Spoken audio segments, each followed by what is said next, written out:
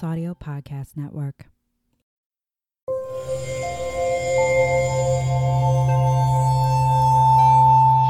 Part of the Boundless Audio Podcast Network.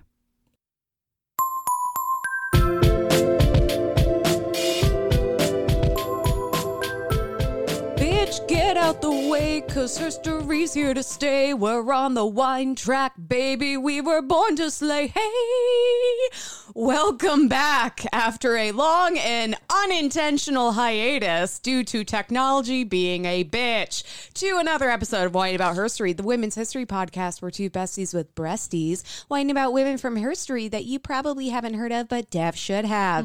I'm Emily. I'm Kelly. And so in June, we were celebrating Pride and profiling Kicking queer ass. women. And then technology decided to come in and just curb stomp our asses. So it's been a minute. In a minute, I'm going to need another podcast to pump me up. But we are still going to continue whining about queer women. We have the stories ready. And here's the thing. We don't just whine about queer women in June. So every month is Pride. So suck it, homophobes. Yay. Yeah. Suck my strap on. Na, na, na, na, na. It's a new song. Yes. Okay. Yes. It was not as clever as my Lady Gaga. No, that was homage. beautiful. That was beautiful. Oh, my goodness. Is it my wine? It is your wine. Oh, God. No, Okay. it would have been my wine, but I don't remember what we drank. I don't. Okay, here. Truth be we told. drank the peach stuff. Oh, fuck. That was so good. It was so good. But oh, we, my God. we drank it all. It's the problem. It was so good. Okay, truth be told, we have recorded this episode once before, but when we listened to the audio, I first became of all, a robot and Emily just disappeared. well, we both became insane robots. And then half of my audio was just completely missing because even our magic black box cannot fucking stand me.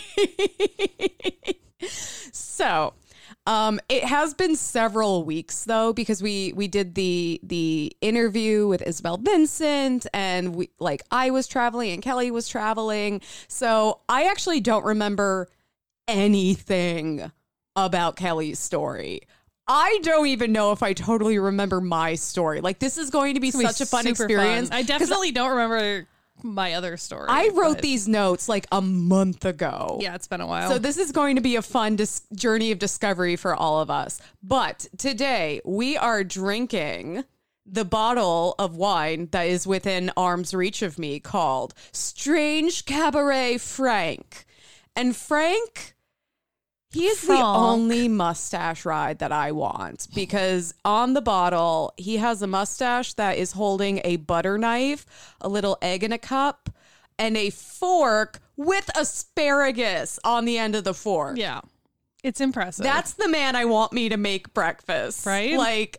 And that's Doing the breakfast I everything at want. once. Oh my God. It's funny because on the bottle it says astonishing and remarkable. Yes. Miraculous, marvelous mustache. Oh yeah, the whole wine is called Strange Cabaret Frank, and the tale of the miraculous and marvelous mustache. Nice. Cabernet Franc, France, 2019. Let's see, what does the back say? Oh, the back also has the two sides of his mustache as like a weird border, but they're not connected. Yeah, it is What the weird. hell? Oh my God, they look like a couple of fuzzy... they actually kind of look like something I find in my shower drain. Anyway, Cabaret Franc number 1 is a luscious Cabernet Franc. Yeah, Cabernet... I'm like, I can't read. Cabernet Franc from France's long-established Language Duck region, juicy, rich, and ripe, a red berry fruit cracker, intense and lips smacking to titillate the adventurous palate. Oh, Frank, buy me some breakfast first. And remember, women should not drink while pregnant. All right, well, do we have glasses in front of us? Not in front of us. They're over there. All right, are we just gonna... Are we just going to like lowball it and drink from the bottle? Sure. I'm fine with that. Okay. Well, cheers with your water bottle and the wine. Hold on. There. There you Little clink. Sad, pathetic. drinking from the bottle clink.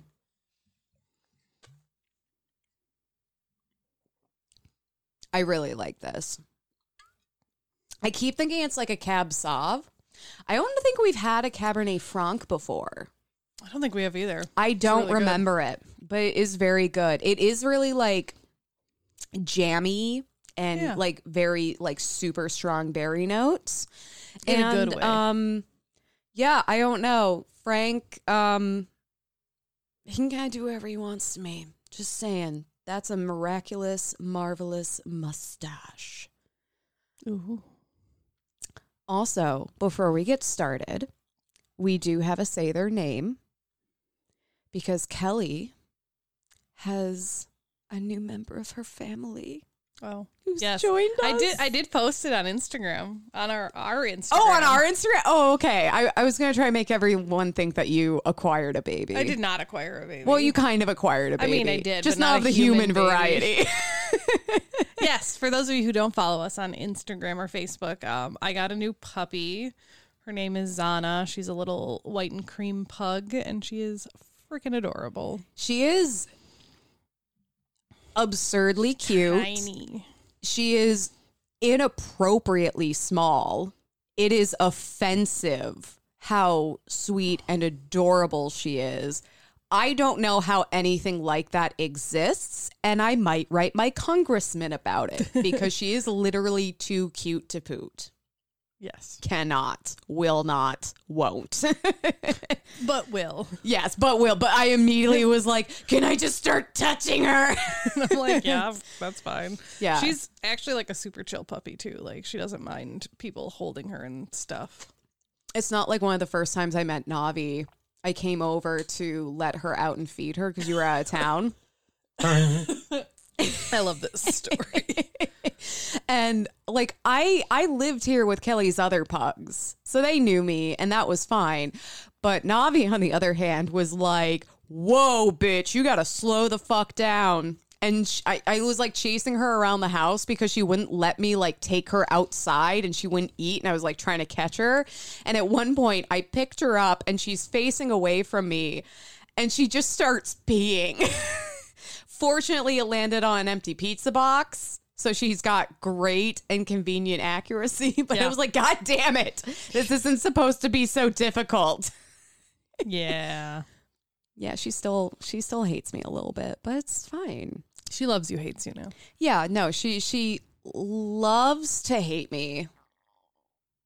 Sounds about I'm right. her favorite villain. Yes. Yeah. And Dory's. Dory loves me. Yes. She also just likes to poop in front of your window when you lived here. No, that was Navi, wasn't it? No. That was Dory. It was Dory. Yeah. It was Dory. But Dory just loves you. Dory loved to poop in front of my window in our like garden level apartment and in front of my door. In front of my bedroom door. But I take that as a sign of love rather than animosity. That's true. Like she does love you. Dory, she gets so excited when you come over. Dory communicates her feelings through her feces. Fecal feelings. All right. Well, now that everyone knows about Kelly's sweet, stupid, fucking cute puppy that just makes me want to punch a goddamn wall, who goes first? Me. Thank God. Thank you, God. Emily needs some time to calm down after I the do. puppy. I do. It's a lot. I am entirely overly stimulated right now. I need more wine. I'm over here like I could take a nap. I could also take a wine nap, but I want to take it with the puppy and my Accurate. dogs and my cat. Accurate. All right. So with me going first, I am whining about Winaretta. Off to a brilliant start. 100%. Winaretta singer. You know what this reminds me of? Like you're at a track meet and you do your like start off and you immediately fall flat on your face. Yeah, that's exactly what just happened. Winaretta. The world. So Winaretta singer. And for people who sew or know sewing machines, this is that family, the Singer family of Singer sewing machines. Oh my God. Okay. That is like the only thing I remember about her. That she's got a great first name that we need to bring back. Yes, Winaretta needs to be brought back. Or Winaretta. Winaretta. I don't know. Either one. Maybe you prefer Both. that. Yeah, maybe you like a good at the end of your name. But yeah, Winteretta is a name that needs to come back. And yeah, Singer. Like that's so crazy to me. So she was born in Yonkers, New York, the 20th of 24 children of Isaac Singer. Not all of them were legitimate children. They were various women.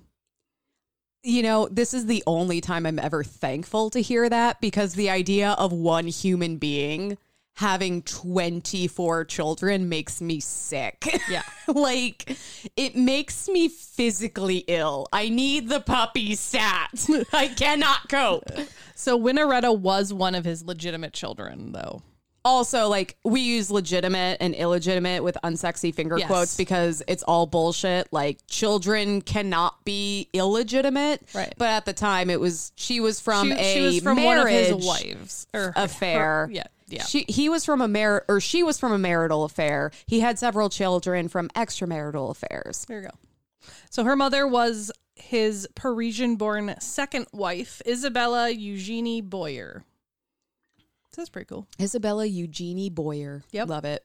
I'm sure it sounds nicer in French. Probably. So we're way back in time. So this is right after the American Civil War. The family would move to Paris, and they would remain in Paris until about 1870 when the Franco-Prussian War started in France. And then they were like, yeah, maybe we'll leave. Because I would leave too. Well, the Francos and the Prussians just were beefing hard at that time. They were not getting along at all. The Prussians were really upset with all of the French language. The Franks, they were just doing their mustaches, man. I don't know. The Franks. They were just throwing frogs. Snails. Yes. I will be the first to admit, if you hadn't already figured it out, I don't know like shit about the Franco-Prussian War. They're just throwing wine bottles at people. Wine bottles. They're charging on their horses with baguettes instead of like jousting. Their guns have baguettes instead of the bayonets. Bayonet baguette, go! That would be delicious. I really want bread now. Yeah. Thanks. Can we go to Jimmy John's and get some day-old bread for 50 cents? Yes. Because I just want to chomp an entire one of those. So good. Oh my God. Day old Jimmy John's bread and Cabaret Frank. Yes. That's the life we're living right now. And Frank's mustache. His mustache and his bread. Ooh. So when they left France, they would settle in England, first in London, and then they would move outside of the city to Paddington. Oh, I thought it was Paddington. I'm no, like the little bear with the wellies. No. Aww. So it's Paddington, Devon, which is, I don't know, a subsect of England. I don't know England well enough. Maybe it's like a state. I don't know. Someone in England's getting really mad at me right now. Well, they have towns and villages and cities and like but they have a lot of things like on Devon, on this, because everybody in England. Right. That's why Paddington. I'm sorry. Oh, it's not even Paignton. Paddington. Okay, it sounds like you're saying Peggington. No. And I'm like, Peggington, Devon? Ooh. Yes. This is a very sexy episode, and I don't know why that's happened. So they would move into the Old Way Mansion, which was essentially a palace, had 115 rooms, and it was built by her father. So just super fancy McMansion. I love the idea that it was a McMansion. It's a McMansion. Yeah, it's like all the people who wanted their mansions and wanted their like glitzy shows of status but wanted them super fast just built their mansions out of plywood and with 115 rooms, but the whole thing was hanging on by prayers and dreams and hope. And pure hope. Just pure hope and illegitimate children. Yeah. The kids are just like holding up the walls like, Father, can I have a hug now? It's terrible. It's super really funny. That's why you have so many children. Hold up the walls of your old-timey 1800s McMansion. Yeah, there you go. So growing up, Winteretta had full access to the fortune that her father had amassed during the development of sewing machines, and she received every privilege that could possibly be brought or bought. Brought Or to sought. her, or sought. Or she basically taught. anything she could think of that she wanted, she got. And she picked up a lot of passions from her mother, the core of which was like art. Not only did she appreciate like looking at art, but she also studied painting and actually became quite accomplished in painting herself. But her true passion lane. She liked music. Her passion was in music. And from a young age, she would surround herself, and her mom would surround her with incredible musicians, which in turn surrounded her with incredible music. And she would also she would be a pianist. She'd be a fairly famous pianist in her time.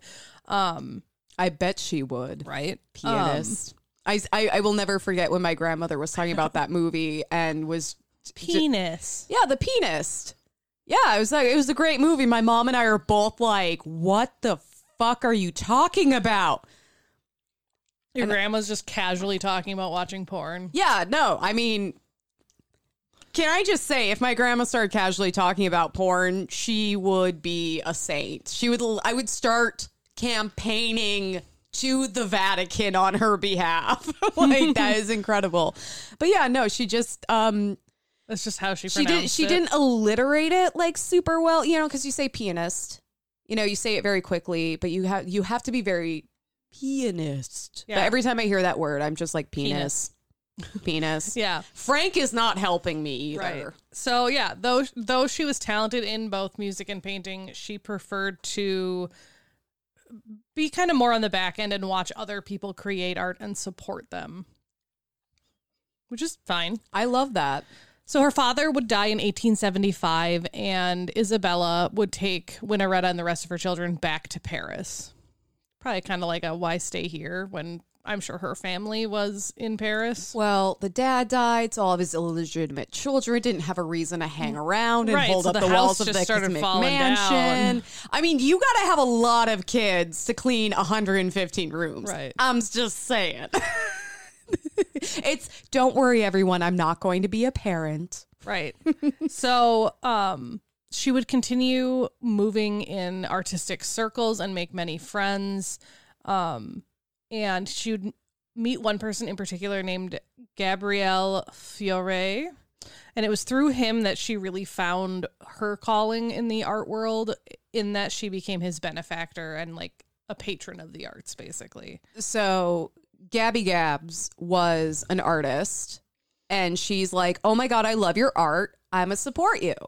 Yeah. Okay, so that is like me with all of my artist friends, except she actually has the money to back that do up. it, yeah. I'm like here's $3. I'm going to come to your art show and buy a pair of earrings. So yeah, she's like, here's money, here's paint. Right. Well, and he was a composer too, so like here's a piano. He was a composer and an impressionist, so he did a little bit of both, composing and I wonder what art. impressions that people did in the 1800s of Paris. Because you can't do like Robin Williams or Jimmy Stewart or painting style. Anyways, her mother would remarry just a few years after her father died to a Belgian violinist named Victor Nicolas Rubisset. Victor Nicolas Rubisset? Yep. I like he that. was terrible. No, oh, don't no. like that. Damn it! Back up. He was terrible, and there were a lot of rumors about the violence in their household, particularly probably toward Winteretta. Oh, fuck. So basically, as soon as Winteretta turned 21 and became financially independent and could get her chunk of her father's inheritance, she noped the fuck out of there. Good for her. And then within a year married to like completely solidify, like, no, I'm not coming home. Fuck you. Yeah. Oh, my God. Her poor mother. Like, I'm really glad Winteretta got out of there, but I'm sure we don't really hear much about her mother from. Yeah. So also, I know that okay, a child comes into the world, you don't know if they're going to turn out to be a piece of shit. Right. But can we all agree that if someone has a really cool name and they turn into a piece of shit, we revoke their name. We revoke their cool name. Yeah. Okay? They're all Steves. Steve. I'm sure there are some lovely Steves out there, but no one's going to... Lovely Steves. Change your name to something cooler. But I'm just saying, no one's going to be like, oh, Steve, that's so... He had such a cool name. That's so disappointing. Right. Whereas Victor Nicholas, it's like, that's a good name. Yeah.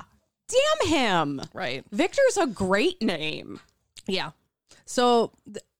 what I find also interesting is that even though this is like 1880 something-ish, you're not financially independent until you're 21, even though by that time you're almost like a spinster.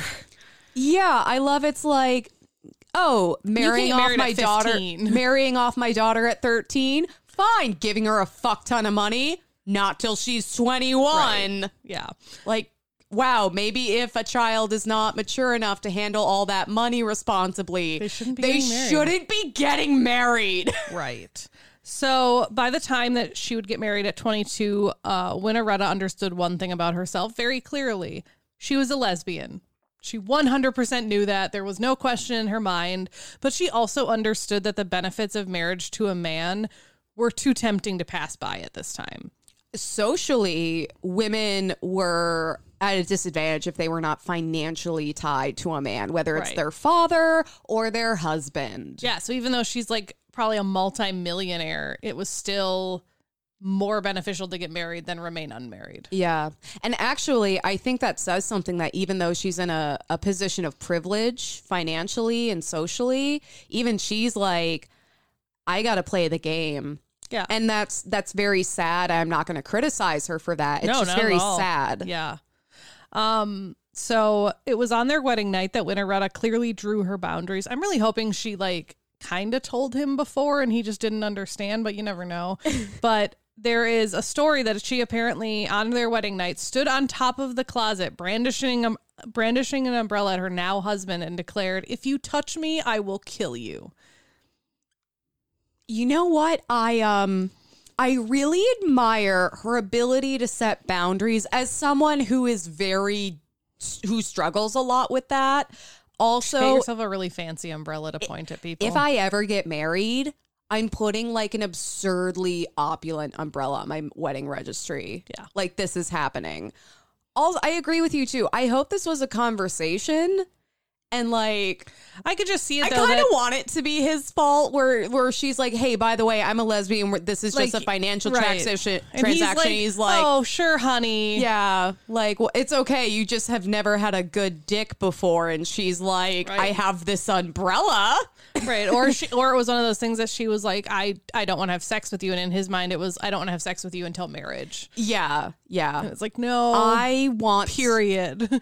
I also don't give anyone at this time any credit for being able to openly and effectively communicate about their sexuality or sexual needs and expectations. Yeah.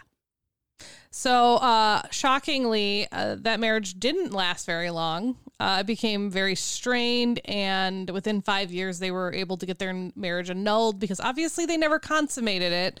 So an annulment was an option. Yeah. Which, isn't an annulment like... Basically, the marriage never happened. No, I know, but is that like a legal thing or is that just like for Catholics? I think it's both. Because I know Catholics were very not into the divorce thing, even though I never knew anyone who was like, you can't get a divorce. I knew people who should have gotten divorces. So annulments are both secular. Basically, it's both. It's a legal proceeding to declare a marriage null and void. Unlike a divorce, it is retroactive. And basically, it is considered that the marriage was invalid from the beginning as if never had taken place. Whereas a divorce is like the marriage happened. Yeah, and now you're no longer together. Yeah. Versus annulment is like, no, this never happened. JK. Yeah. So I have a friend who got an annulment, and I was like, well, is it Is that the word you're using, or is it a legal thing, or is it a religious both. thing? That's interesting. I And learned something new. usually to have like the church approve it, and usually the courts too. Yeah, the marriage usually has to be not consummated. Can I just say that's a really weird line to draw? You can't have sex if you don't want to be married. But if you have sex with someone you're not married to, it's no big deal. Yeah, and again, I'm not saying that's a bad thing. I'm just saying it's a really weird line to draw that like, oh, no. Your genitals touching is the line that we're drawing to the legitimacy of this marriage. Yeah. Maybe we need to rethink that. Right. Yeah. So only a year after this failed marriage, this marriage that never actually happened, she was approached by a man named Count Robert de Montesquieu. I don't actually know how you pronounce his last name. Montesquieu. Yeah, Montesquieu. We'll go with that. Cool. Who knew about her sexuality. He knew that she was a lesbian, and he was a gay man himself, and he had an idea. He's like, hey, I have a friend. Actually a friend. Not this isn't one of those, I have a friend, but I'm talking about myself situations. It's like April in Parks and Rec, like, this is my boyfriend, and this is my boyfriend's boyfriend. Yeah. But yeah, he's like, I have a friend who is also a gay man, and I think the two of you would make a good couple. And so he suggested what was known at the time as a lavender marriage. I think it still exists today. So a lavender marriage is generally a marriage between two queer people, or at least one queer person where the other person is fully aware of what is going on. Yeah, this isn't like someone getting married to hide their sexuality and the other person doesn't know. Nope. This is both people are fully aware of what's going on. I love consent. And so a lot of times this type of marriage was used to protect themselves from rumors and violence. A lot of times it was just also for, particularly back then, convenience, to allow the couple to dodge stigma surrounding queerness, and at times also partake in the legal, social, and financial benefits of being married. Back then, a lavender marriage is rarely the preferred choice for queer individuals, and often it's a last resort for a person struggling to cope with everything that's going on. Yeah, and how sad is that? We talk about the sanctity of marriage, and it's this beautiful thing between two people who love each other. But then by demonizing people based on their sexuality, we put them in a position where they have to get married to someone they don't love for safety. Yeah. That's fucked. And multiple types of safety, which is also not okay. Physical, emotional, financial. Yeah. I love you right now. Yeah, no, that's just super. It's super dark. Yeah. We're just covering all the different types of marriages here. We got the Boston marriage. We got a lavender marriage. Yeah. Oh my God. So at the age of 28, Winaretta would marry Count Robert's friend, a man named Prince Edmund de Polignac. So she essentially becomes a princess. I'm going to call him Prince Eddie. Prince Eddie. He was an amateur composer who had a title, obviously, but no money because he was not good with money. I was kind of reading about him. And it was basically like he tried like investing in a bunch of get rich quick schemes that obviously didn't work out. So he had no money. All I can hear right now is the Mr. Money commercials from King of the Hill, where it's like, hey, do you want to double your investment? Triple it? Okay, Mr. Hard Bargain. Quadruple your investment. And he's like, buy my VHS tape today. Yeah. Yeah, basically that. But basically Prince Eddie was a perfect match for Winaretta, who had a ton of money, but no title or like societal standing other than her money. The best part about this lavender marriage was it didn't take long before they realized that they were more than two queer people supporting each other, and they like legitimately came to care for each other and realized like they have a lot of the same loves there, and they really became best friends to the point where they would share music together. Like, he's a composer, so they would travel together and just genuinely really enjoyed being together. Oh my God, I love that. Right. Because, like, it sounds like her first marriage was it sounds like the man that she married was not gay, but it sounds like that was an attempt at this where it's like, no, we're just getting married as a business transaction. Right. And this, it's like, hey, we're getting married as a business transaction. We're both very clear on our boundaries and we're both on board. But then they find this like emotional and right. You know, they came to love each other, just not yeah, in like a romantic sense. Here's the thing though, you can have soulmates who you're not romantically involved 100%. with or who you don't romantically or physically love. Right. And that's what this sounds like. 100%. And I love that they found that in each other. Yeah. And Prince Eddie. yeah, they were kind of opposites too, which I also love. Like where Prince Eddie was kind of an introverted, shy, sensitive kind of guy, which is probably good that Winteretta was kind of the opposite to kind of bring him out. Because I feel like when you're a composer, you kind of have to like get to know people and get your name out there. Yeah. And so yeah, so he was shy and introverted, where Winteretta was kind of loud and like boisterous and really liked other people. And so together they would amass a large group of friends, most of whom were also queer, and they would both maintain romantic and physical relationships outside of their marriage. Obviously, they were both fine with it. And some of Winteretta's more famous partners, I don't know any of these names. We'll get to a few later. There are a few key ones that I talk about later, but these were some of the ones that I didn't have a ton of information on. Mm-hmm. But so some of her more famous partners are Romaine Brooks, Olga de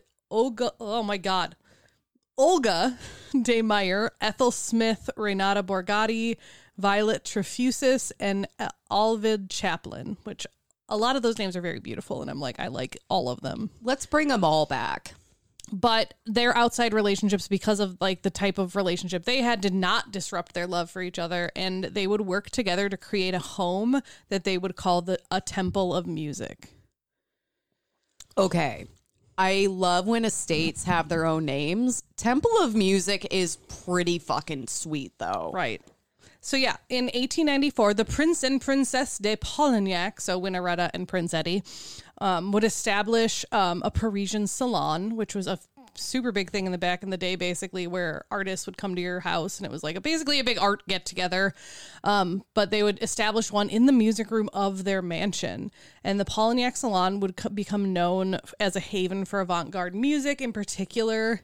Debussy and Ravel, who are like two bigger names in music, their first performances took place there, which is pretty big. In fact, the young Ravel dedicated one of his piano works, a work called Pavane pour un infantante defunte, to Winteretta.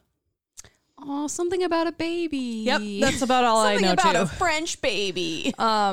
There's something about that French baby. Many of Marcel Proust's writing about salon culture was also born due to his attendance, in particular at the Polignac Salon. So like a lot of the writing we have about salons was based on how they ran theirs, which is kind of cool. I love that. I also love the idea that he went to one salon and was like, this is how they all are. This is how they all should be. Or like everyone in the past, and then everyone else who's like dead in the past is like, that's not it. Right. In 1901, unfortunately, Prince Eddie would die, leaving everything to Winteretta. Oh, I mean, okay, yay, but no, Right. I liked him. Yeah, he was actually a good guy. And she would go on to honor both her husband and her own desires by continually investing in the art, supporting artists financially, as well as emotionally at times if she needed to. She was fiercely protective of her friends and would push them through their failures as well as their successes. And she, in particular, decided to honor his memory by commissioning several young composers to make works in honor of him. Some of these were Igor Stravinsky's Renard. Oh, that's a name that I recognize. Yeah, right. And I'm an idiot, so that means he must be a pretty big deal. Right. Darius Milhaud's Les Mujeres d'Orphée, an organ concerto, a concerto for pianos, basically just a whole bunch of different ones, basically just dedicated to him. Yeah. Which I think is great. That's so sweet. She would also continue the salon in her home and begin performing herself as a pianist and organist. In And she would work with accomplished painters to get them into like different academies. And she would actually paint herself. And supposedly, what's your saying? Like, according to family lore, one of her canvases appeared in a showcase in an art gallery advertised as a Manet, which Manet is a huge art person. Yes. So like supposedly, according to family lore, she was good enough that people mistook her work for a Manet. So okay. Herstory headcanon, death happened. 100%. 100%. I'm here for it. She also became a leader for the creation of public housing in Paris. So like love it. Aside from just art, she was like, no, like everyone needs a house. So she would use a lot of her money to provide well-maintained places for people to live at low prices, specifically focusing on restoring old abandoned houses to house abused women and their children. Can I marry her? Right. Because that's like my sounds whole amazing. jam right now. Yeah. So she started in 1911 building a housing project for the working poor at a place called the Rue de la Colonie. And that was basically considered a model for all future projects, which is super cool. So she would actually commission architects to rebuild old buildings or construct new buildings for these public shelters, and then would donate them to the Salvation Army. That's fucking cool. Right? Because like when it comes to creating new like low income housing, or it's the money. Right. It's absurdly expensive to do. Right. And there are only so many grants in the world. Yeah. So the fact that she's like, I've got the money, here's the money, do the damn thing. Exactly. Like that's the dream. In one of the Salvation Army hostels that she had built, there was a private apartment on the top floor listed to be for Miss Singer. Oh, so like they had places for her to stay if they needed to, but she didn't need to because she and her friend, Madeline Zilhart, actually just a friend, bought a barge called the Louise Catherine, which was named in honor of Madeline's companion partner, Louise Catherine Breslau. So like they named it after her, which I love. I hope in all these articles they call her the companion, and we're like girlfriend. No. Yeah. Girlfriend. Partner. Whatever. Life partner. Yeah. Basically wife. Right. So Winteretta and Madeline would rehabilitate this barge, again, using an architect, Le Corbusier. And basically, again, they would give it to the Salvation Army to be a homeless shelter in the winter and a summer camp for children in the summer, which I'm like, I don't know how that works, but okay. Okay, first of all, kids love boats. Yeah, kids but love running around on boats and barges. You don't need much there, do you, for kids to enjoy themselves? Also, if this is like the 1800s or even early 1900s, the bar is so low. Yeah, that's true. Because actually, I can see the homeless shelter before I see the camp for children somehow. But I'm like, no, kids love boats. Just put them on a boat and let them run around. It's fine. But they would moor the barge at Paris on the banks of the Seine. Seine, whatever. Seine. Yeah. That just makes me think of Spirited Away. Oh, yes. So she wouldn't only work with public housings. So during her lifetime, World War I would happen. And though she was deeply against the war, she was not okay with it. She was also deeply invested in sending medical aid to the soldiers. She was like, I may not agree with it, but our people are over there fighting and I'm not going to sit idly by while that happens. I really appreciate that. First of all, I don't think that's like a dual thinking or there's duality in that.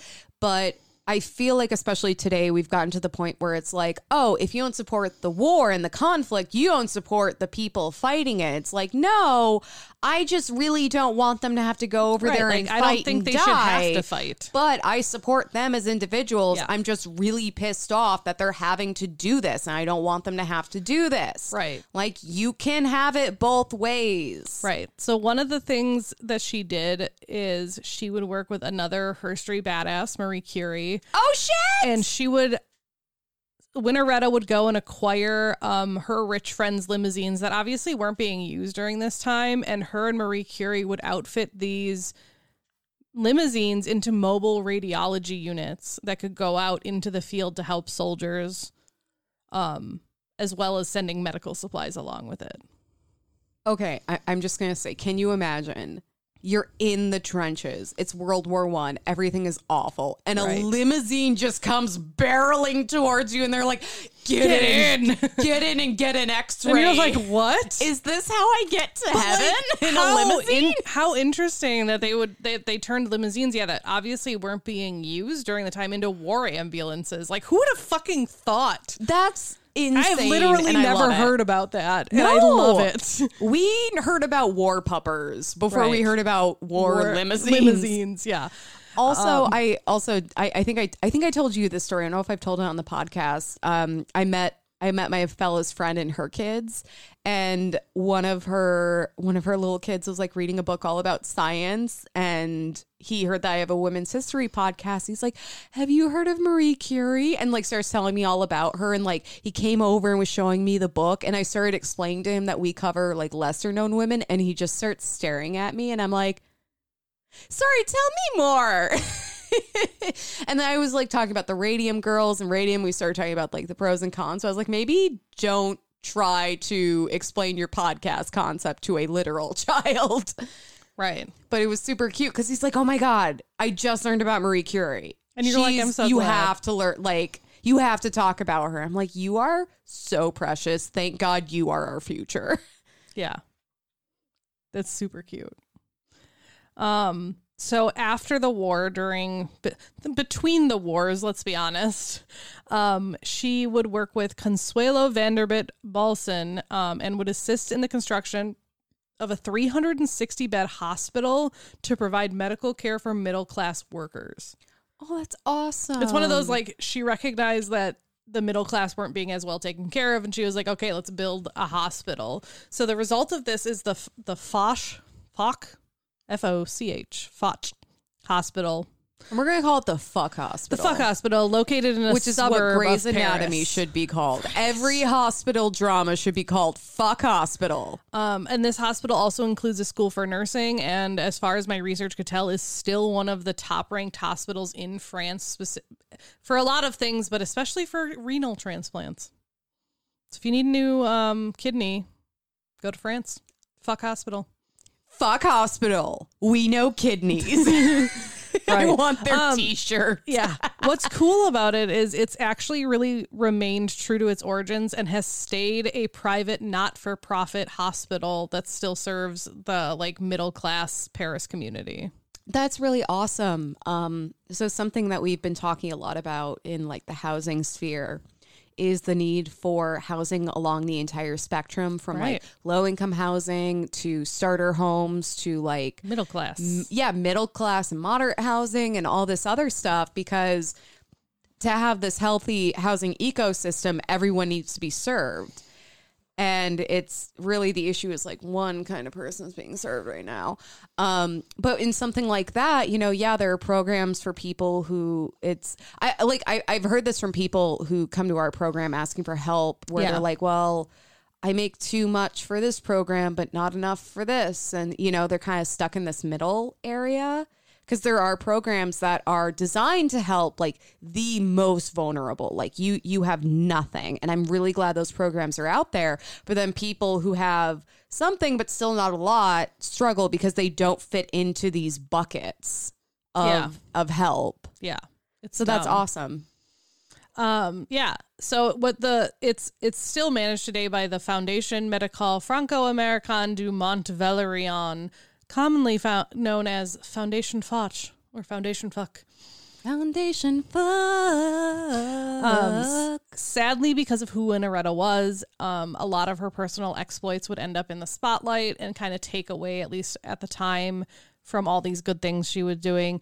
This included her annulment, her openness about being a lesbian, and her many relationships with married women, which may be not the best choices, but you never know what kind of marriage they're in, and those women can make their own choices. Hey, I'm not advocating for like extramarital affairs, but can I just say the guys were all fucking around. Right. And no one cared. But it's because she was a woman.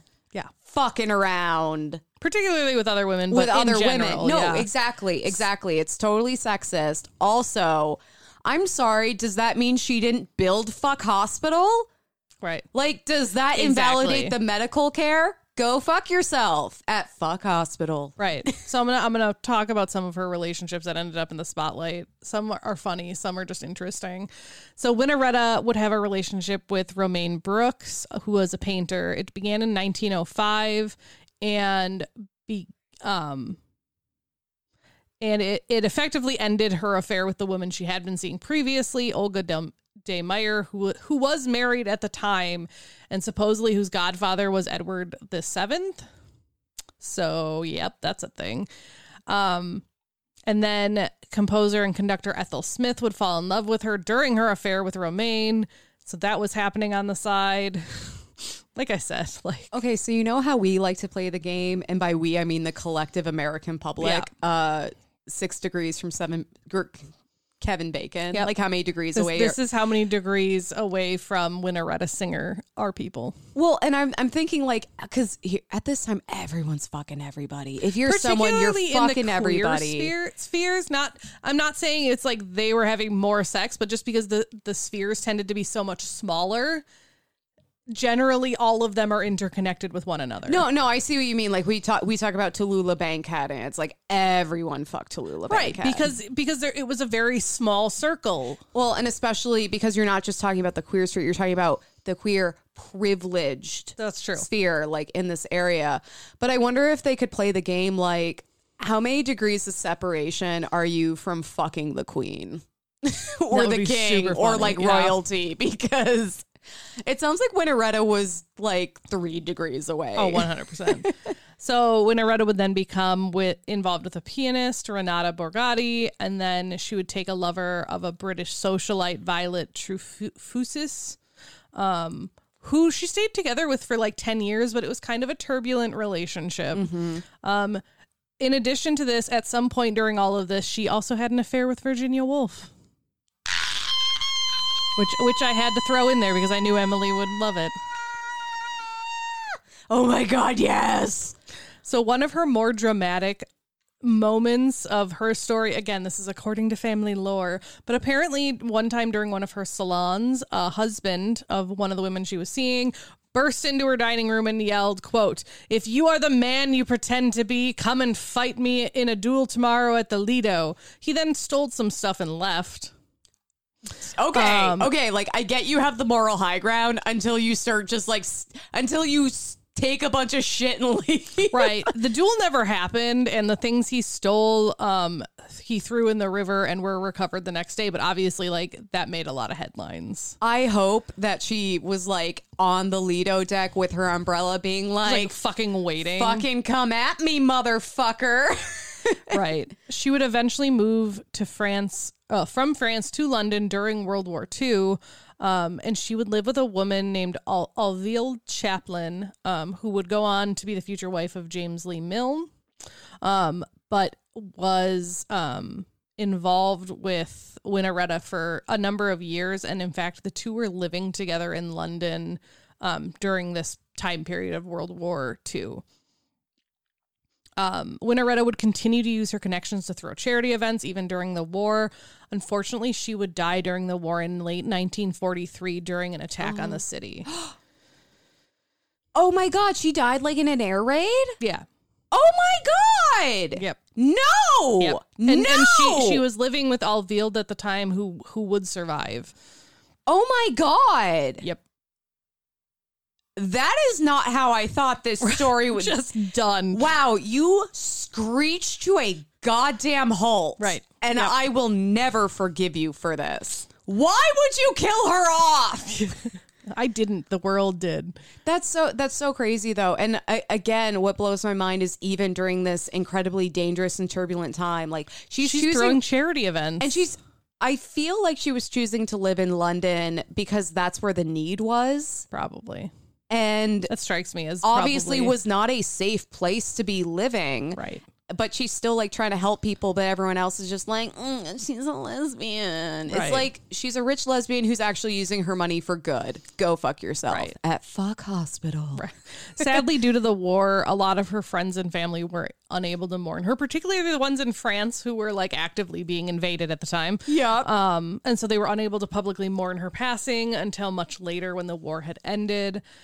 She had obviously amassed quite a collection of like art and stuff over the years, and most of it was donated after her death, and much of her estate was used to basically continue funding projects both within arts, sciences, and like public spaces. So obviously her legacy is long and complicated. Like, one, she was an open lesbian, and that really led the way for a lot of others. But she also funded so many young composers and really got their names out there.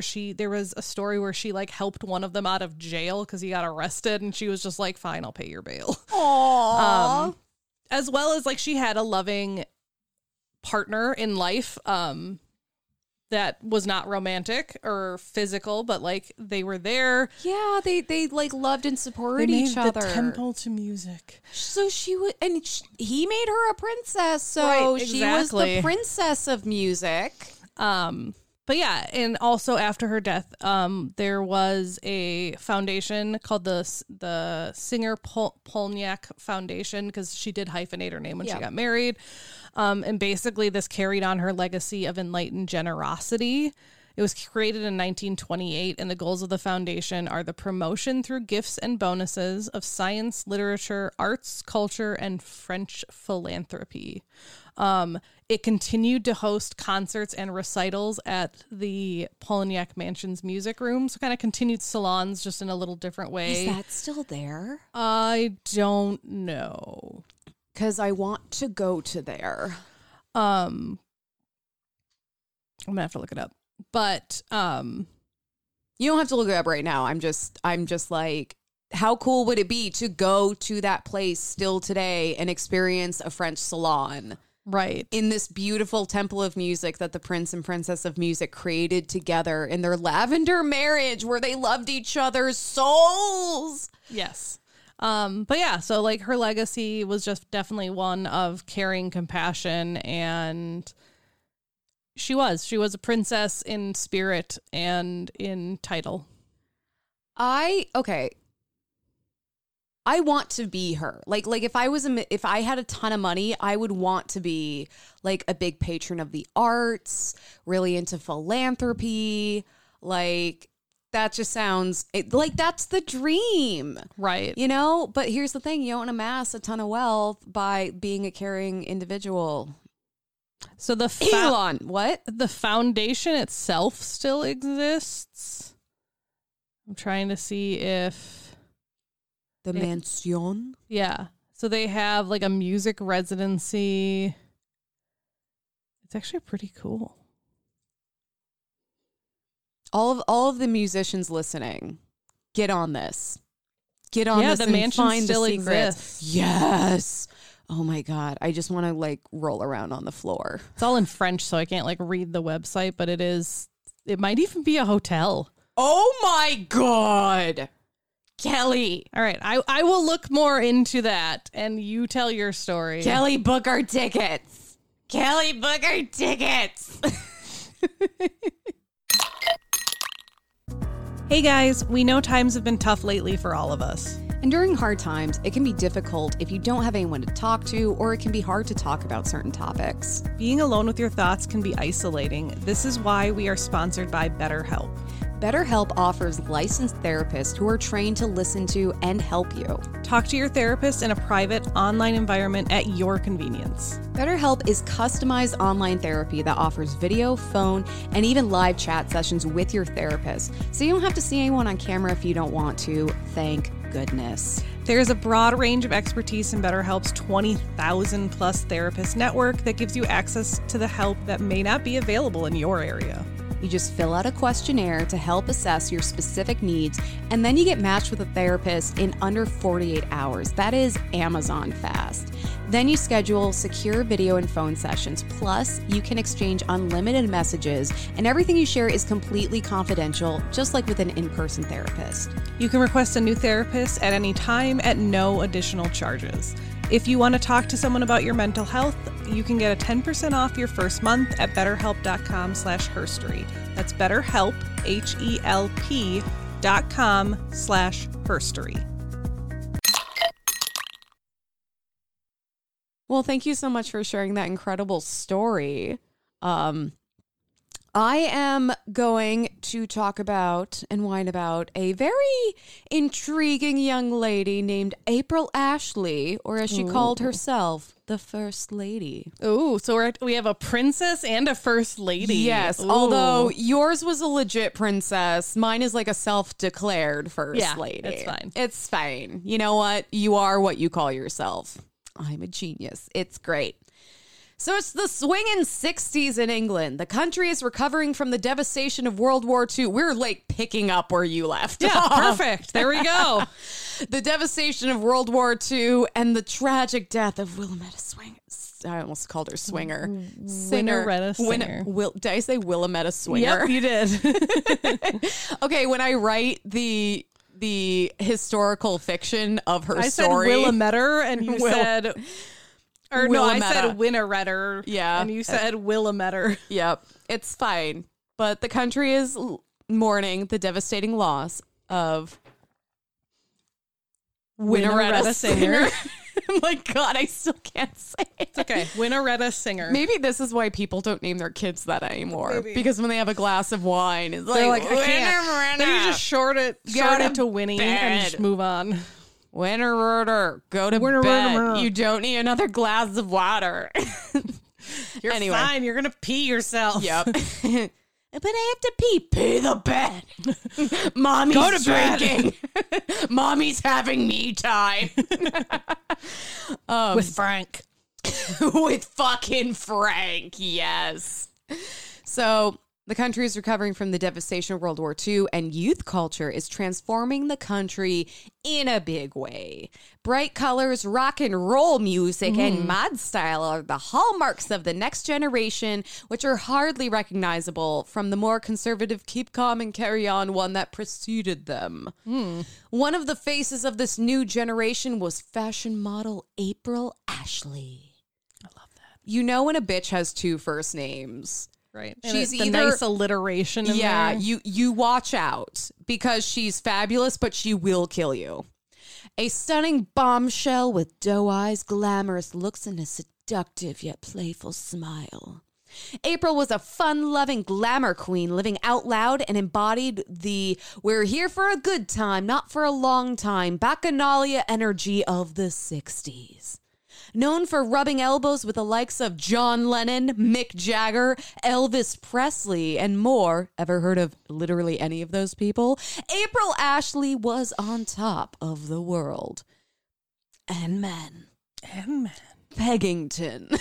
Peggington on Devon. And John and Mick and Elvis. No, I'm kidding. Everyone. According to family lore, don't sue me. Yeah. Allegedly. That is until November 19th, 1961, when the Sunday People, a British tabloid, literally the best place to get all of your credible and 1000%. non-biased information. They always talk about aliens. Yep. By the way, did I tell you I'm having Sasquatch's baby? We met in the woods and just like really clicked. You should see his mustache. I call him Stash Squatch. I love that.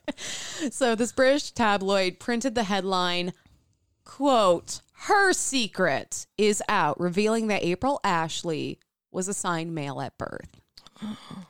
Who cares? Literally. Well, apparently a lot of people in the fucking God 60s. God's sakes. Your country just got the shit bombed out of it, and we're just recovering from one of like the worst global conflicts in modern history. But let's talk about this one person that But let's was born talk a man. about her bits. Yeah. So April Ashley was born in Liverpool, England on April 29th, 1935, as one of 6 surviving children to parents Frederick and Ada. April was a sickly child suffering from a calcium deficiency, which required weekly injections to treat. So she's already kind of like the runt of her family. Like she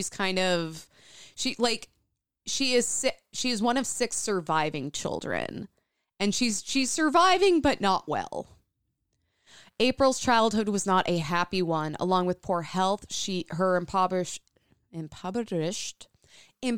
family struggled financially and emotionally.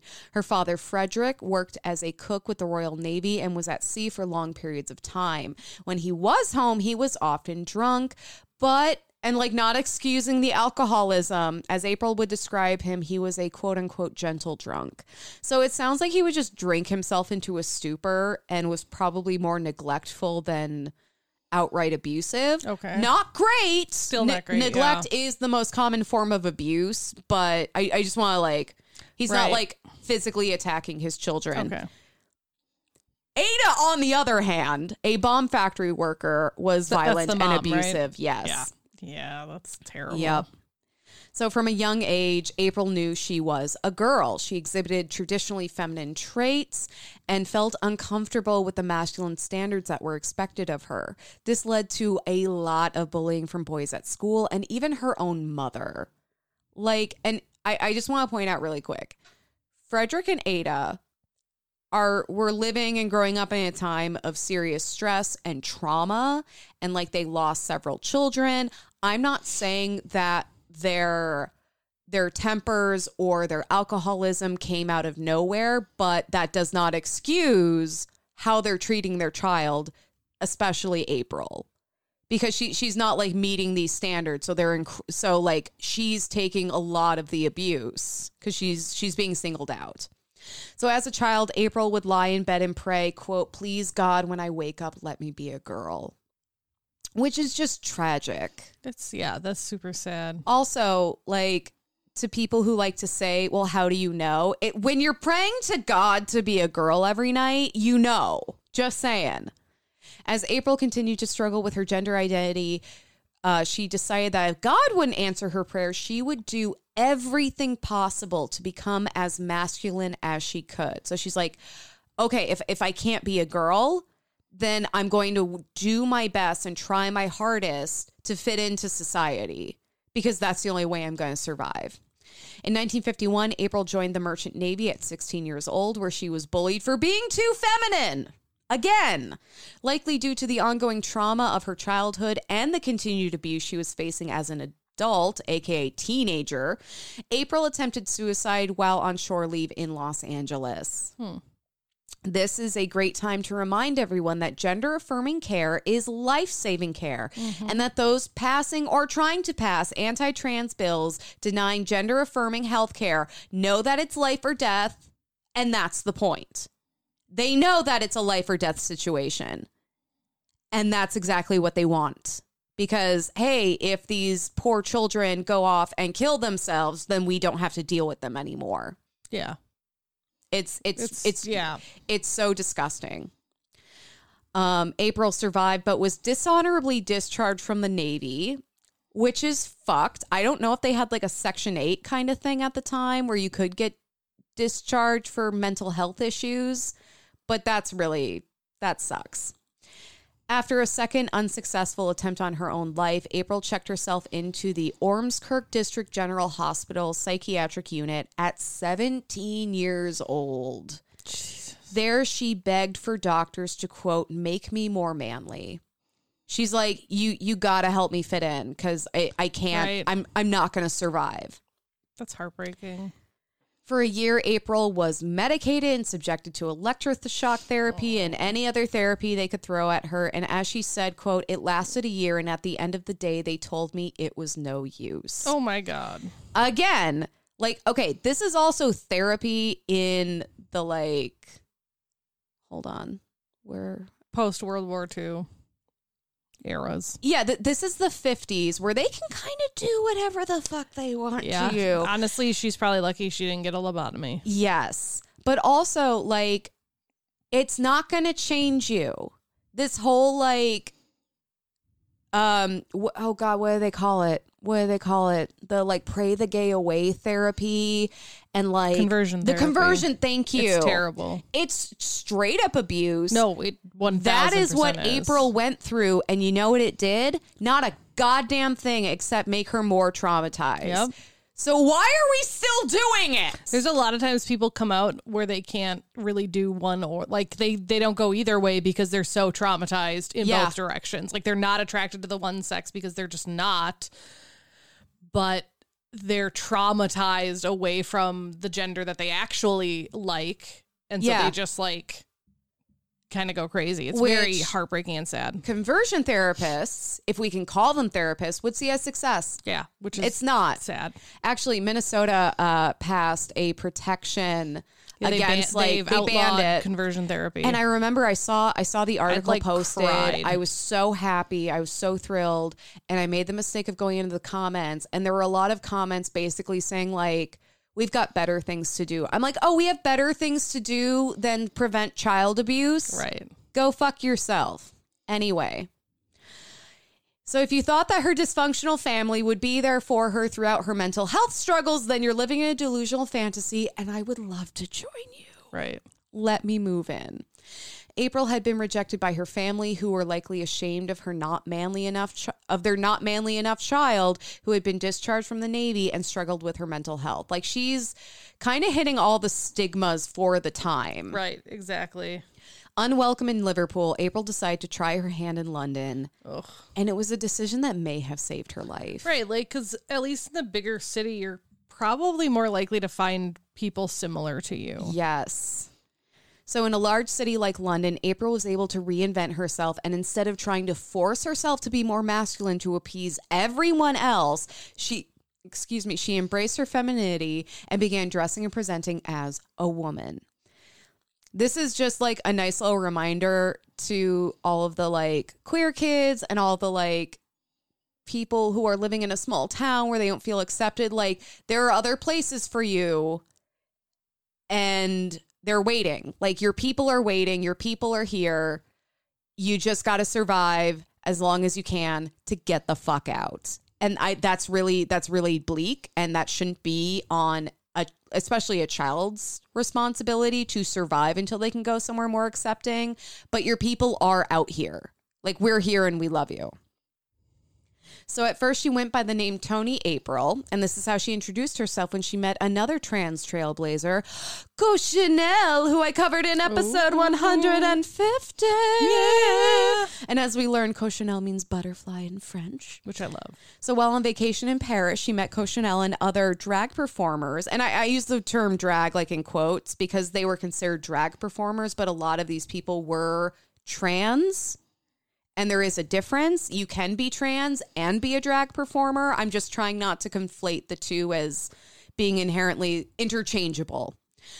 So they were working at Le Carousel nightclub, and April got a job as a dancer there. And I imagine this as another incredible turning point in her life. She had found her people. She wasn't alone, and she was validated. She's like, oh my God, I'm not the only one. Not only did April find her people, but she also now had access to their knowledge. This is in the 1950s, and you can't Google shit about trans culture or healthcare. Not that there were a ton of healthcare options to be found, but you can't even like find a message board online where you can type out, hey, has anyone else ever experienced this? And then a bunch of people are like, oh my God, yes, here's exactly. the language, here are resources. Like you're so isolated because your only network are the people that you physically know. And I know the internet's kind of a fucking shitstorm, but it can that be is a incredibly benefit. helpful. Yes. Cochonel had undergone gender affirmation surgery in 1958 with the help of Dr. Georges Barreau, one of the few people who would complete these surgeries at the time. She shared this information with April and even provided a letter of recommendation to Dr. Barreau on April's behalf. Because empowered women. Heck yeah. Fuck yes. So April began taking estrogen supplements, and by 1960, she had saved up enough money for the surgery, which cost £3,000, which would be $131,000 today. Oof. That's about a right. lot. Jesus Christ. Yeah. So she traveled to Morocco on May 12th, 1960 to meet Dr. Barreau. The surgery lasted 7 hours and was incredibly difficult on April's body, causing her to lose her hair and significant pain, which, like, that's not uncommon if you go through a serious surgery. Like even with pregnancy, your hair can fall out when your body goes under serious trauma or a huge change. But fortunately, it was successful. Before she went under, Dr. Barreau said to April, "Au revoir, monsieur." And when she woke up, he greeted her with, "Bonjour, mademoiselle." And that phrase sounded really familiar to me. And that's because he said the same thing to Cochanel before and after her surgery. And I even titled that episode after it. So that her part of that episode is called Bonjour, mademoiselle. Mm-hmm. And I love the idea that, like, he probably said it once and was like, "This is great. That's really fucking cool. I'm going to say that to everyone now." And that's just like what he said. But also it's very sweet because how affirming is it to have your doctor, a medical practitioner, acknowledge your gender. And then it's also their way of saying, like, it was a success, you know? But yeah, I just love that he has a catchphrase. He has a post-surgery catchphrase. So upon returning to London, April registered with the London government as a woman and changed her name to April Ashley. I also just, really quick, because I think this will be relevant later, the gender affirming surgery that April had was vaginoplasty. So she has a vagina now. Yeah, Or she has a vagina or yes. an equivalent. Yes. And I just want to mention that because later the whole idea of, like, your genitalia and, like, what you do or don't have is going to become important. And it's like, well, she literally has a vagina. So right, like she doesn't have a penis anymore. Like, how are we going to draw the line? Anyway, so I don't think I included that because I like gender affirming surgery better, but specifically she had a vaginoplasty. So with her experience as a dancer and the fact that she was fucking gorge, April was able to break into the entertainment and fashion world. And she did a little bit of everything, including modeling lingerie for top British designers, acting in The Road to Hong Kong with Bob Hope and Bing Crosby, wow. and appearing as a model in British Vogue. Hot, hot, hot. Her career was on an upward trajectory. That is until the infamous article appeared in the Sunday People, a trashy fucking tabloid. I couldn't figure out who it was or what the relationship was, but in every article I read, it said a friend who knew that April was a trans woman sold the story to a tabloid, which they were more than happy to print. Because they're like, there's this hot model bombshell on the scene. She's skyrocketing into the stratosphere of fame and success. We're going to bury her. We're going to shoot her out of the sky. Right, like, goddamn. And the fact that, like, someone would sell that story to a magazine is so, it's horrifying. It's so gross. The backlash was severe. Her name was cut from The Road to Hong Kong. She lost modeling contracts and all future prospects for work evaporated almost overnight. It goes without saying that being outed as trans also opened April up to a lot of physical and emotional and verbal violence. As a result, April fled to Spain, where she was more well accepted. Here she began to rebuild her career modeling and dancing in nightclubs. It was while working at a club in the Costa del Sol that she met owner Arthur Corbett, the son of a baron. Fancy. Let me get my monocle and twirl my moustache. Yes, pinky up. Pinky up. Bougie bouge. So the two courted for 2 years before the definitely married the whole time Corbett finally divorced his wife. So he's cheating on his wife for 2 years. Corbett and April were married in 1963. And before you ask, yes, he knew that April was trans. He knew the whole time because she's still a woman, and that doesn't, like, invalidate his sexuality in any way, shape, or form. Although, like most marriages that are birthed from infidelity, this one did not last. And within 2 weeks, they were stupping each other for 2 years. He divorces his wife. 2 weeks later, she's like, I don't know, it's not hot anymore. I'm like, I think it was the affair that might have like turned both of them on. She's like, now that there's not a chance of being caught by your wife, I'm just not into it. Yeah, like she's just not that into your monogamy. And like it's just, yeah. So she, after 2 weeks, she ran off with a Spanish nobleman, which I'm like, April's fucking wild and I love her. Fuck yeah. So the contentious divorce proceedings would drag out for 3 years, with the judge ruling that despite April having gender affirming surgery, that she was, quote, at all times a man, unquote, and their marriage technically never happened because it was impossible for two men to marry. Where are we defining? How are we defining gender and sex at this point? And this is why when people like to say, like, no, if you have a penis, you're a man. If you have a vagina, you're a woman. It's like, it is not that complicated. You can change that shit. You can have both. Right. I could have testicles and have no idea. Right. Because most intersex people, either it's without their consent, surgically changed at birth, or your they have testicles no don't idea. descend and they're internal and you don't know until years later. Exactly. And like, what about our chromosomes? Are we going to start talking about our hormone levels? Like, there are so many elements that can contribute to sex and gender. Actually, that contribute to sex. Yep. Gender is a social construct.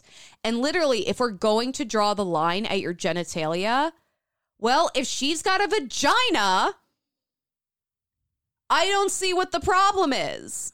Like, pick a lane. Pick a fucking lane. All these arguments are bullshit, but it's like, even the bullshit arguments, they're not paying attention to, they're not, sorry. So, yeah, no, it's bullshit. So I love this idea. It's impossible for two men to marry. So I can't wait for the Jurassic Park treatment of scientifically engineering two men who can actually marry thanks to prehistoric DNA found in mosquitoes. It's literally impossible for two men to marry. Is it? Like, I don't know. I've seen it happen. So this also brings up a great point. Oh, wait, I just went into that. Sorry, I wrote these notes a month ago. But yeah, just talking about how we define sex, how you can change your genitalia, how you can have multiple different types of genitalia. Like, pick an ineffectual argument and stick with it, assholes. So April would spend the next several years partying it up with celebs like Peter O'Toole, having affairs with famous men, and leaning into the party lifestyle. She reportedly downed 32 martinis in one night, which I think should be our next Patreon video. Like, if we get up to a certain number of patrons, like if we get 50 patrons, we will down 32 martinis in one night, do a video of it. Together. Not separately, because we'd probably both die. We might. We might actually die. Unfortunately, the body can only take so many martini poundings before it catches up to you. And after suffering from several heart attacks, she decided it was time to take a little break. Self-care is important. So 2 heart attacks are a coincidence, 3 or more is a pattern. So April moved to a small bohemian town of Heian to chill out before deciding to kick things back into high gear and moving to San Diego in the 1980s to live her next life as an artist, making and selling wildlife-themed art, such as glass swans and alabaster wolves. And I love the idea that she's got this art shop that's just full of glass swans and alabaster wolves, and like people come in, she's like, hi, would you like to examine my craft? Like, she's one of those like really hippy dippy little art shop ladies, and she sells 2 things: glass swans and alabaster wolves. Heck yeah. It's just so specific, and I love her so much. So during this time, she was also married to a man named Jeffrey West on the Queen Mary, which are goals. I want to sleep on that haunted ass ship. The two would divorce after 10 years, but remain friends. The glass swans and alabaster wolves could only keep April's attention for so long, and she moved to Nice, France in the 90s. And by this time, attitudes were beginning to evolve, and there was renewed interest in April and her story. In 2001, when a documentary was made about her ex-husband's family, the Corbetts, because remember, like, they're barons. Right. Kind of a big deal. You know. She appeared to share quite her a princess, apartment. but you know. Yeah, I mean, she was a baroness for 2 weeks. Right. It's close. Although she probably had her titles stripped because technically she was physically unable to marry her husband, which I'm like, bullshit. Tell me how that's physically impossible. Use physics. So that same year, the divorce case where a judge determined that April had always been a man was struck down by the European Commission on Human Rights, forcing Britain to adopt new laws to protect the rights of trans people because, again, it made literally no goddamn fucking sense. April, who had lived 100 lives at this time and started over countless more, knew that this was a new beginning. She embraced the new attention she received and returned to London to find it was a much different city than the one she had been run out of. April became an activist for trans rights, lecturing at universities, appearing on talk shows, and even spoke at St. George's Hall in Liverpool as a part of their Homotopia Festival. Can we get tickets? Homotopia Festival. I just want the shirts. Yeah, I me want too. the crop top that says, like, 2024 Homotopia Festival. I want the sweatshirt. Oh, the sweatshirt. I want the hoodie, the sweatpants. Oh, my Joggers. God. Oh, joggers. You know, okay, complete side note. I never thought I would like joggers because I usually don't like the tight ankles, but they're my fucking favorite pants. 100%. I'm the same way. I am the same way, and they are the best thing in the world. 1,000. So April also reached out to then Deputy Prime Minister John Prescott, who she had actually shared a boarding house with back in the day. Back in the swinging 60s, Prescott was able to get April a new birth certificate that confirmed she was a woman. So we're not going to have to be rehashing the same, like, Fucking finally. genitals. April had evolved from a raucous party girl to a refined, glamorous, dowager-esque force to be reckoned with. She had no qualms about name-dropping all of the famous people she had associated with and telling her truly wild life story. And when I say name-dropping, I mean, like, all the famous people she allegedly slept with. And I only say allegedly because I don't want to get sued today. In 2006, she published her memoir called The First Lady, which was a success and even optioned for a movie with Caprin Zeta... Did I say Caprin? Kaplan. Capers? Capricorn. Catherine Zeta-Jones, she dips under lasers. Oh. But yeah, Catherine Zeta-Jones rumored to play her, but because April is just like... She is the infinite source of her own drama at all times. Ever surrounded by drama, was accused of plagiarizing chunks of her memoir from a previous autobiography that she co-wrote with another author. And like the whole thing fell apart. The option fell through. And I get that she wrote it with another author and like they have rights to that story too in their work. But I'm like, only fucking April Ashley can plagiarize herself. Like, she is the drama. Right, 100%. She's just literally creating her own drama. I love her so much. April lived out her life out loud up until the very end, passing away peacefully on December 27th, 2021.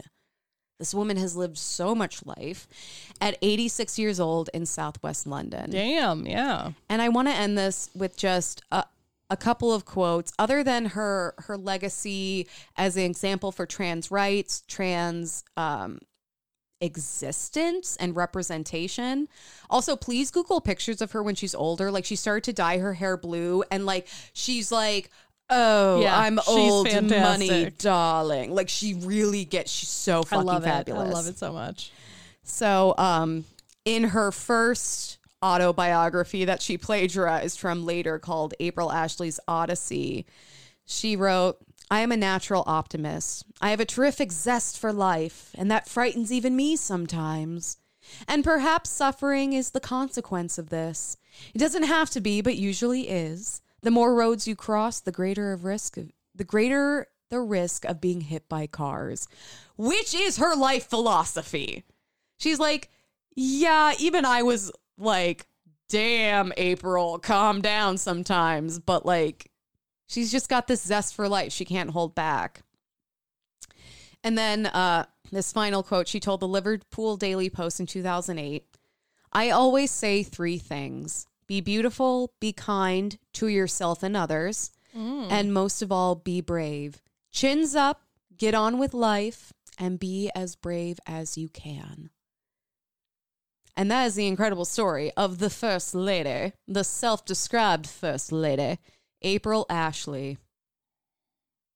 I don't know. Sometimes I feel like I need like an ending sound, like please applaud. Like, should we get like a live audience to like clap when we tell them to? We light up the light and they're just like they go, "Aw," or they laugh at the right moment, or go, "Ooh." I mean, technically that'll do sound effects. I just don't remember what they are. I don't remember what they are, and also it adds like 20 extra tracks that are very difficult to edit, and I hate doing it. So. I'm just saying we could do it without actually needing people in here. I would prefer people. I want the authentic experience. I want people to witness my glory. Studio audience. Live studio audience of 3 people and 3 pugs. Yeah, we're back to a grumble. So Kelly. That's what I'm thankful for.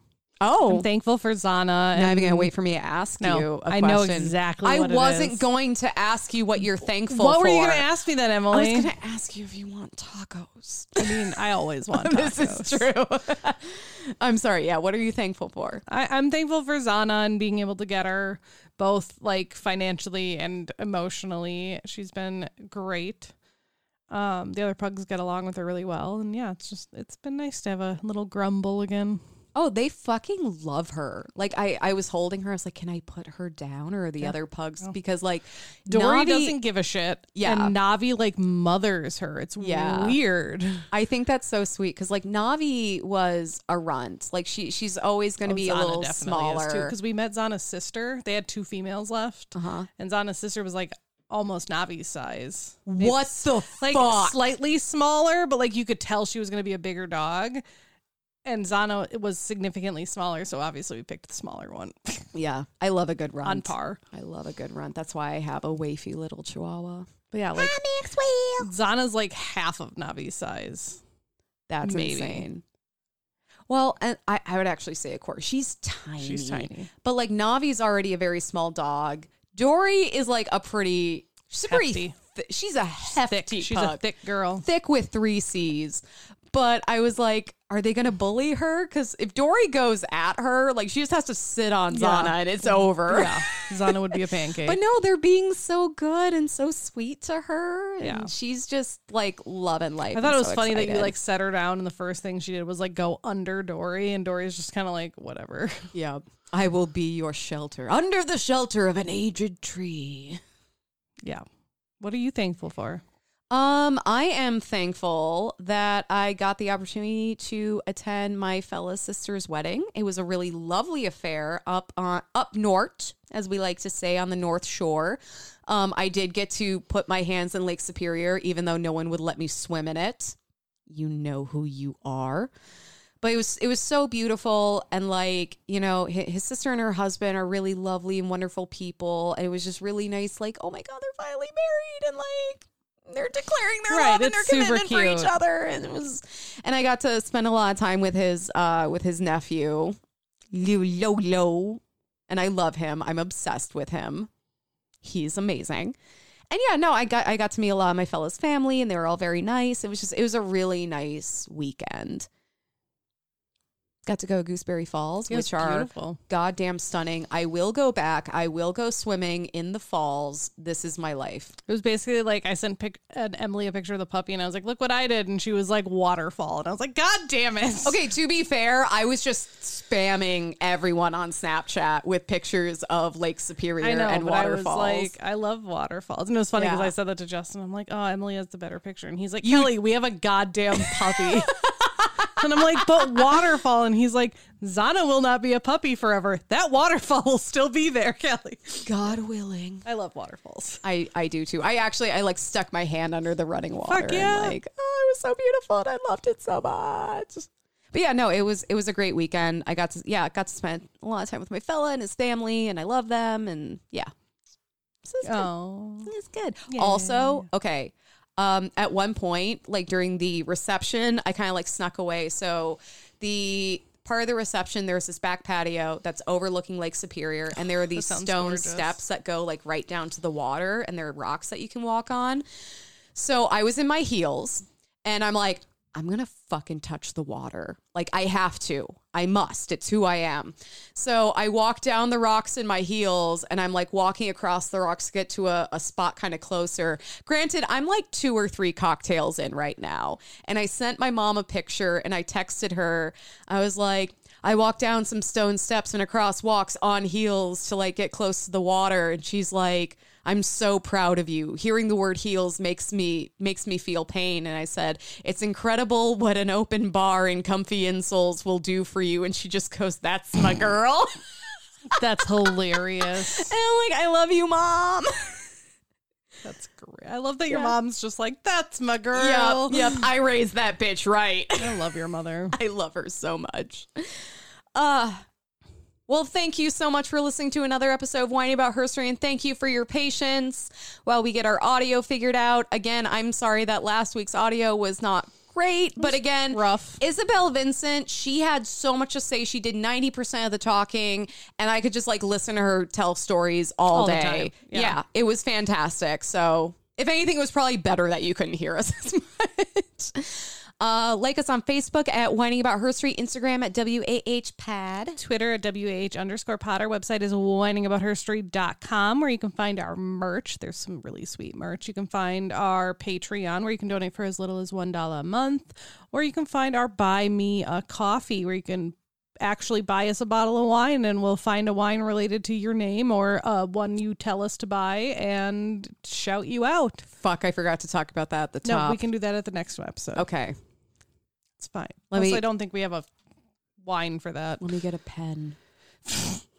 Coffee. This pen is terrible. This pen might cut me. What is this thing? It's for like shade. It's like a fancy pen for shading. Anyways, God. Also rate us 5 stars wherever you listen, because it gives us the warm fuzzies. Not like the wine warm fuzzies, but like genuinely warm fuzzies. It gives us that natural high. Yeah. Love it. Thank you so much for listening to another episode of Whining About Herstory. I'm Emily. I'm Kelly. Have an empowered day, y'all. Bye.